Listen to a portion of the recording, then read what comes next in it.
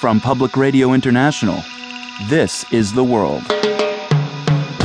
A co-production of the BBC World Service, PRI, and WGBH Boston.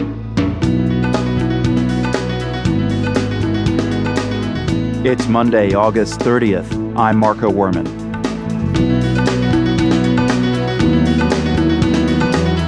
A report into the controversy surrounding the UN's climate change panel says the organization needs fundamental change and stronger leadership. Also, a tiger hunt in eastern Russia ends brutally for both man and beast.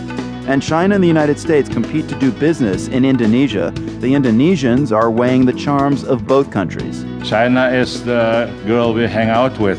America is the woman we hope someday to marry. Now this news. BBC News with Jerry Smith. The United States is imposing a series of new sanctions against North Korea to punish Pyongyang for the sinking of a South Korean warship in March. The measures target northern companies and at least one individual. The North denies it was responsible for the ship's sinking. From Washington, Laura Trevelyan reports. The US government is widening the scope of sanctions against North Korea in an effort to cut off all income that may be used for the country's nuclear program.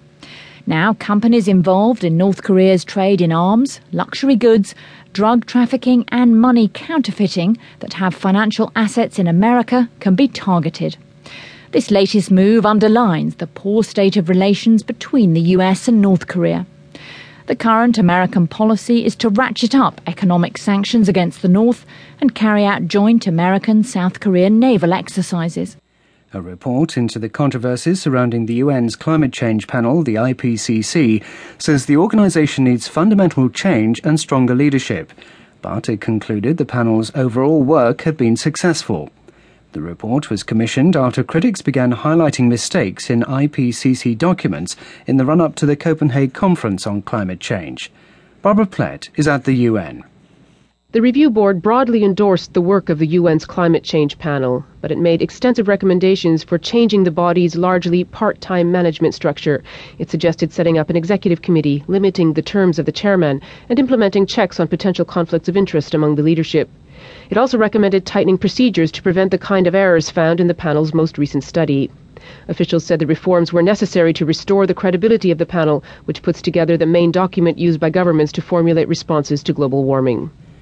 The federal police force in Mexico says it has sacked almost 10% of its officers this year in a wide-ranging effort to combat corruption.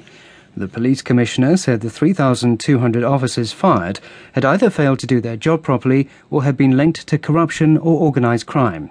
From Mexico City, Julian Migliorini reports. Among them are federal police commanders who had been deployed to Ciudad Juárez, the border city with the U.S., which has been ravaged by drug-related violence. Last month, their junior officers publicly accused them of having links with organized crime. Another 1,200 officers, the statement said, face disciplinary procedures. Polygraphs and background checks have become regular procedures in Mexican police forces, since it is feared that the corruption of police is a key element in the drug cartel's power. The first of more than 500 military personnel are starting to patrol the U.S. border with Mexico in the state of Arizona.